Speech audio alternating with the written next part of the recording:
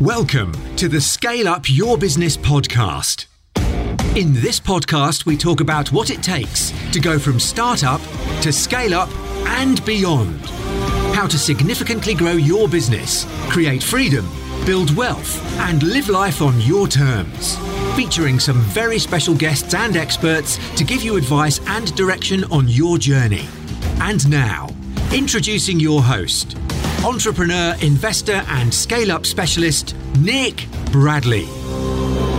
Hi everyone, it's Nick Bradley here, and welcome to Scale Up Your Business.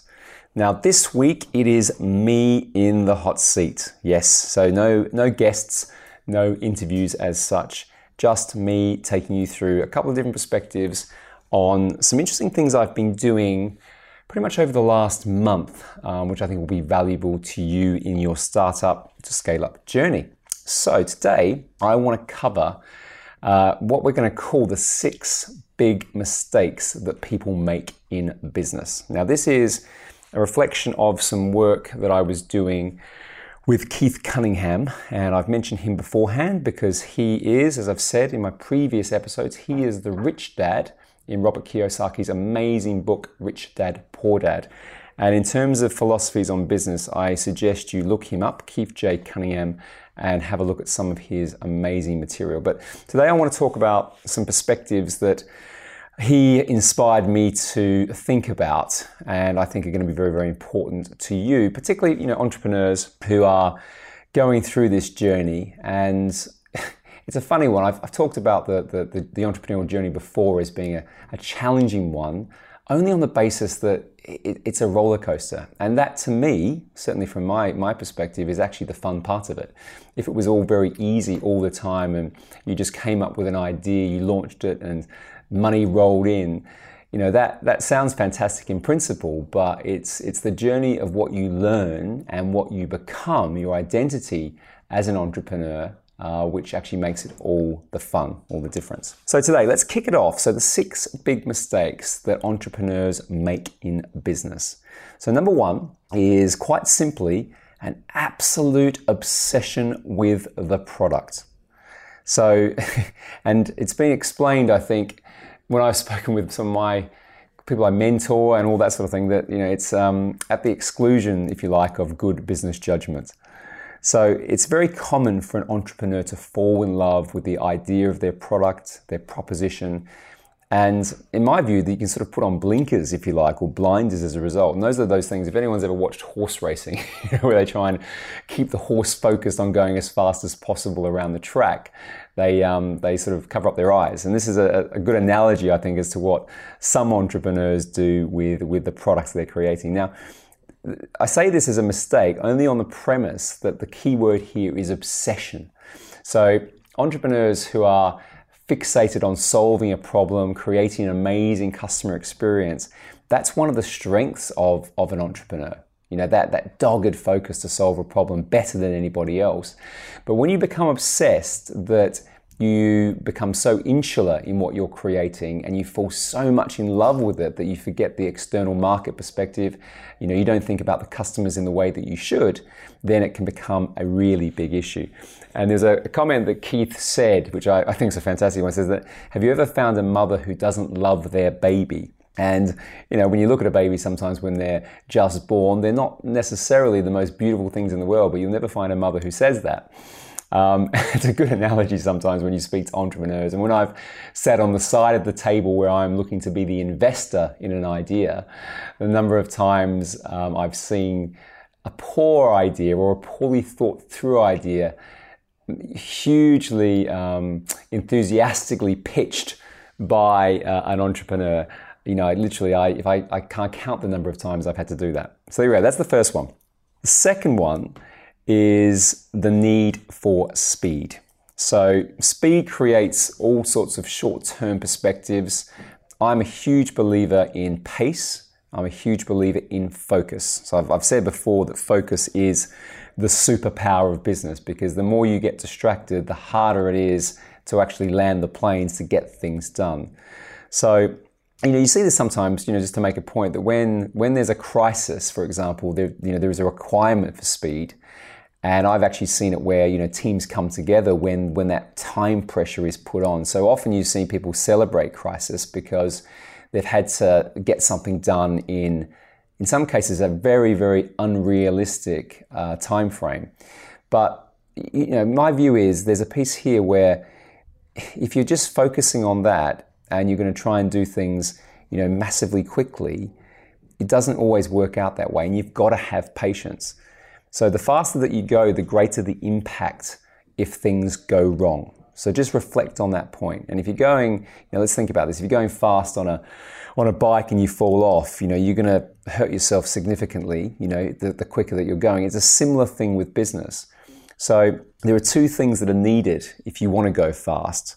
And for me, that is experience and lots of instrumentation. So you really need to be thinking about the metrics. So if you've got metrics which are basically telling you or giving you insights as to what is happening, then you earn the right, in my opinion, to be able to move quicker because you're measuring the right things.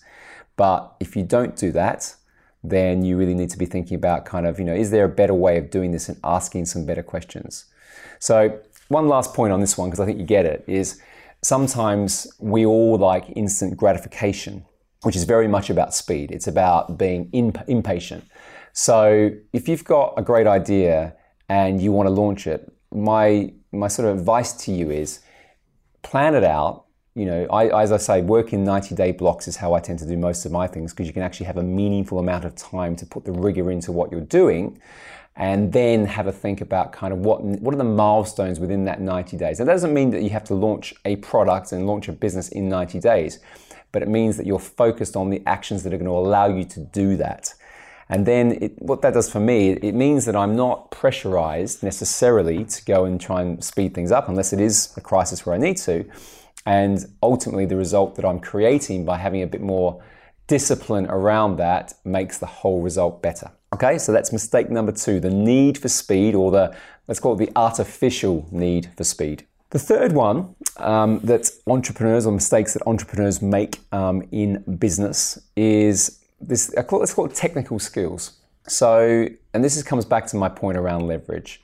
So if you're an entrepreneur, you need to be able to build your team. You need to be able to think about what you do brilliantly, what you like doing brilliantly, and not necessarily trying to do the things that you're not. So the analogy that was explained to me again by Keith was, if you're trying to build a race car, the race car is built by, some very, very clever technicians, if you like, and they don't really ever get to drive that car. And certainly if you're thinking about things like Formula One or whatever else, there's a specific person who comes in who is the driver.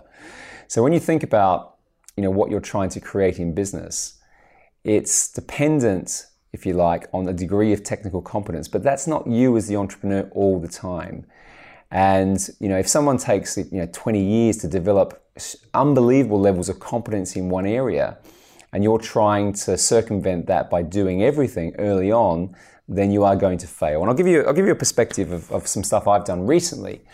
If I say, what's Nick good at? What do I like doing? Well, pretty good at, business strategy, pretty good at business growth, good at turnaround, good at commercial, good at doing deals. Those are some of my things that I enjoy doing, and I like going out there and meeting people and having those conversations and offering value.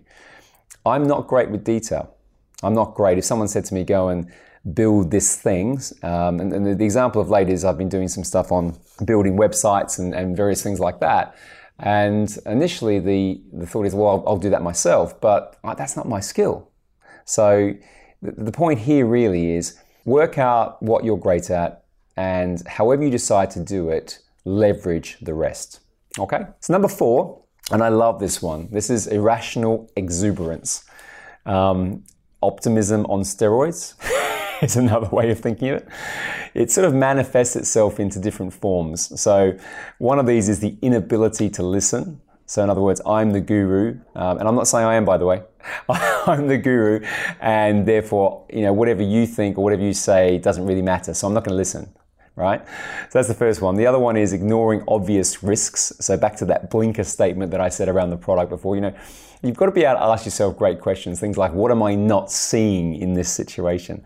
And then you'll start to see the things that could go wrong. Now, that doesn't mean that you build your psychology to be in a negative state, but it means at least you're, forearmed is forewarned. Another area is like sort of strengths, if you like, morphing into weaknesses. So if you've got, let's say you are a confident person, it starts to morph into arrogance and this kind of intense need to be right. So exuberance, energy, all of those things, if you're an entrepreneur, you have to have them. You've got to be excited. It's what I sometimes reference back to Simon Sinek's Your Why. If your why is massive, you are going to be so excited to make it happen. These are the people who get out of bed at crazy hours to work on their idea. I had Tom Mercer on recently, getting out of bed at 2 a.m. to make the porridge for his mama business and then going down and selling it out of a filing cabinet. That's exuberance. So I'm not saying you shouldn't have that. It's the irrational side. It's when you get blinkered. So my point here, and this is really, really important, is that you need to surround yourself. If you are like this, if you can even if you feel you're in this position now with your business, surround yourself with objectivity. Okay? So this is the mentoring thing. This is, just good advisors. It could be your business partner, but making sure that you have the balance of people in your team, in your network, who are going to help you with this point. So like anything, awareness is the number one part. And then, keep that excitement going, but make sure that you're keeping some degree of rationality around that as well. Cool? Okay, so let's keep moving. Number 5, the failure to have a second idea. Because you love your first idea. Yeah? But that idea, that one first idea, that's going to be a unicorn. I'm going to sell that business for £1 billion or $1 billion in 6 months, right? Again, as an investor, I can't tell you the number of times I've had people come and say that to me. So many times. And you sit there and you go, I just want to shake you. I love the enthusiasm. It's back to this irrational exuberance. I love the energy. And, I do correlate that with these people pitching to me, so they are going to show that. But, it's just not good, right? So you've got to think. And I think this, what is the one thing you're trying to do? Well, the one thing you're trying to do is solve a problem. And then for yourself personally, it may be to create, some degree of wealth for yourself and then, build some freedom. Most people who are entrepreneurs have that somewhere in their goals and ambitions list. But, you've got to step back a bit here and think that there are other ways to do stuff. So it's not so much about coming up with a whole heap of different businesses. It's about probably more the execution. So if you've got a great idea, don't be fixated on one pathway to execute it. I've been in businesses where literally they started off as B2C and then, realized very, very quickly that B2B was where their proposition sat. And that's a massive shift. Now the idea was the same. So I'll give you a live example of this. So I was doing some stuff with Google a few years ago in their education programs and had a very successful education product that was going out to consumers. But the scalability of that product was nothing, in terms of what it should be, because going out there and selling that same product to a corporate where, one conversation could turn into 100 sales was a much better commercial strategy. So what I'm talking about here more than anything else is the ability to be able to pivot around your idea or the pathway to execution as opposed to it being a specific idea. Because if you're seeing they're coming out with a whole heap of different businesses, then you're going to probably contradict the point that I made before around focus. And focus is the superpower. So you want to be able to at least give your idea the fuel and the space, if you like, to be able to grow. But make sure you don't get fixated on one pathway. Okay? And then number six, the big one, the huge one actually, running out of cash. Yeah. So this is the one thing I say probably more than anything else is the thing you've got to get right in business. The first thing I look at when I acquire a business is cash. Yeah. And it's about the underlying reasons why the business has run out of cash as opposed to the fact that the cash is compromised or there's an issue. So, it's this cause and effect equation. So what could that be? That could be lack of planning. It could be, as I said, this obsession with the product. You may not have a niche. You might be trying to solve all things to all people. This is a big one for me. And I say this a lot because it's the counteract of what's true. So if you go out there and say, okay, I've got a product and I'm going to sell it to all these different people and it could do this, it's ultimately, I say this all the time, it's ultimately going to be less successful because people have no idea exactly what it's supposed to be doing for them. So if you sit there and say, oh, I've got this thing and it's going to be great for bankers in the financial service industry, it's also going to be great for people who own pubs in my local town or city, well, that's hard to position. Certainly in the beginning, you might be able to evolve it after you've got some success in one niche, but you need to really think that through. And I'll give you a live example in my world. It's really about micro niches. So my wife has an amazing business. It's called Flying with a Baby. It's a website, flyingwithababy.com. It's about family travel. It's not just about sort of flying with young children, but that was the core part of it. So when we started that business, when she started that business, we focused on how do you make the experience of new adults, if you like, or certainly adults with very, very young children with babies. How can you make that experience of seeing amazing places around the world, which obviously means flying to them, as painless as possible? So all the content was about, how can you do that? So what are the best airlines to fly on? What can you take to make the job easier? What sort of different products are out there to support sort of helping your child sleep and feel comfortable on a plane, right? That was the piece. But over time, that was a micro niche, right? Over time, we've made it a broader niche, but we would not have done that in the beginning because we wouldn't have had any salience and we wouldn't have had any cut through, okay? So that's that one. So still on the running out of cash point, adding no real value or value add. So there's a piece there that you want to be able to think, okay, if I've got a great product, what are the things that are going to ignite that product? So is it going to be about customer service? So I've seen situations where you can't draw a line between the proposition, but you can draw a line between the way the proposition is developed. Okay? So that's another reason people run out of cash. They're too literal or linear, and they're not thinking more broadly about the customer they're servicing. And then, no business skills, back to that need for speed, and no cushion. So a couple of cool resources. I mentioned Traction a lot as an operating system, but the other book that I like is Profit First, and I'll put the link to that in the show notes. Because again, it's just making decisions so that you are building up this contingency. Nothing worse when you start a business to then try and invest everything you possibly can into all areas. And certainly nothing worse than trying to take cash out of your business too quickly. Now, I appreciate that you need to live, and that first couple of years when you're doing a startup can be very, very painful, but you've got to be very, very clever with how you think about your cushion. So I always say, when you're setting up the financial structure of your business, think of it like you would set your own budget and start to build that contingency in. So that might be 10% of profits straight off the bat that's just going to go into an area where you're just going to pocket that up, and you're going to start to build your working capital over a 6 to 12 month period. And think of it like a tax. In the same way that you would account for corporation tax within your business, start to build that contingency, because nothing kills a business faster than running out of money. Okay, so that's it today. A bit of a quicker episode, but I thought it's an important one, particularly for all of you who are, it is for everyone in this. I mean, you could be well and truly on your journey and having some issues. Go back and look at your business again through these 6 lenses. But if you're starting your business, it's really, really good to think, actually, before you push the button on any big initiative, spend money, to start to think about these again. So let me just run through them quickly. So again, reference to Keith Cunningham for the inspiration to this episode. But of course, I like to take the inspiration, share it with you if you haven't seen it, and then add my own perspectives. So here they are.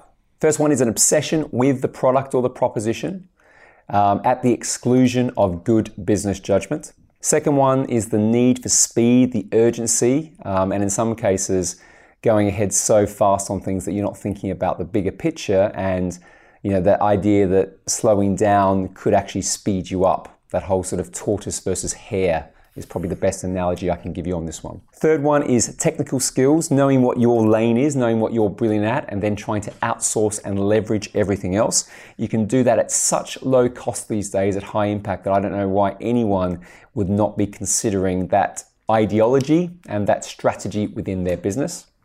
Fourth one is irrational exuberance, countered by the fact that you need to have energy and you need to be going at your ideas with a degree of this is going to happen, and excitement. So it's the irrational word, which is the key one there. Fifth one, failure to have a second idea, a second pathway, a pivot, a contingency, a different way of thinking about how you can solve the problem for your target market.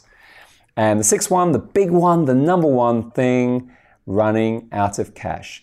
Even if you're a technology business where it's all about investment in the platform, I get it. Software as a service, I get it. Build your contingency, because the businesses that can get to profit quickly and have really good management of their cash are the ones that have sustainability. And when I sit on the private equity side of table, they're the businesses that we look for. So that's it. Hopefully you've got heaps out of this today. As I said, a quicker one, reach out to me if you've got any questions on these things. Certainly have a look at Keith J. Cunningham. He's got quite a few different books out there. Keys to the Vault is an interesting one. And there's the one I like, the best one I think is it's called The Road Less Stupid, because it's a very easy, quick read, and it's quite a good one to listen to on Audible as well. So just before I finish off today, so I've mentioned a couple of times now that my 90-day business growth accelerator is coming. In fact, it's likely to be launching in November. So this is, just to give you a bit more detail, it's going to be an online format mastermind. It's a hybrid mastermind masterclass. Reason for that is I want to be able to teach, if you like, what I'm going to call 7 modules around business scale up. So there's going to be a component of live teaching within the mastermind, which is a slightly different context to what masterminds are. Masterminds are more about peer-to-peer learning, but I want to bring both of those things together. So they're going to be essentially every 2 weeks there will be a 90-minute session, which will be a format of masterclass. Then there'll be a heap of putting yourself into the ring. So I'm only going to have a maximum of 14 people in any one cohort at any one time. So this is not, turn up to an online format with hundreds of people, so there's no opportunity to get into the detail. I want people to be able to throw their issues, their opportunities, their problems, if you like, all of those things into the ring and get a combination of support by me, team of specialists, and of course other business leaders who are on the same pathway as you. So there'll be some pre and post coaching within that program as well from me directly. So there's going to be a couple of 30-minute coaching sessions to make sure that you're focused on what you want to get out of the program, and also a way of taking the ideas after the 90 days and implementing them within your business. And I'll also be setting up accountability groups online on Facebook and WhatsApp, so that, this is about building your network, building your peer group, as much as it is about getting into a much deeper perspective on business, sort of startup to scale up, than the things that I cover obviously through these episodes on the podcast. So that's it. So if you're interested in that, reach out to me now. I've already got quite a few people who have said that they're just starting, so there are spaces left for the first cohort in November, but there will be some other ones. I'll be running them probably monthly and selecting individuals so that they are on the same path and so that you are going to get the most out of that network. So thanks again for listening to Scale Up Your Business. Thanks again for all the feedback. Keep reaching out. As I said, I'm always happy to jump on a call and help people where I can. It's getting busy now, but I'm still going to commit to doing that because it's my way of giving back, and I certainly get a lot out of that, and it's a very rewarding experience. So fantastic. Thanks very much again. Be grateful, be brave, have faith, and show up. Bye for now.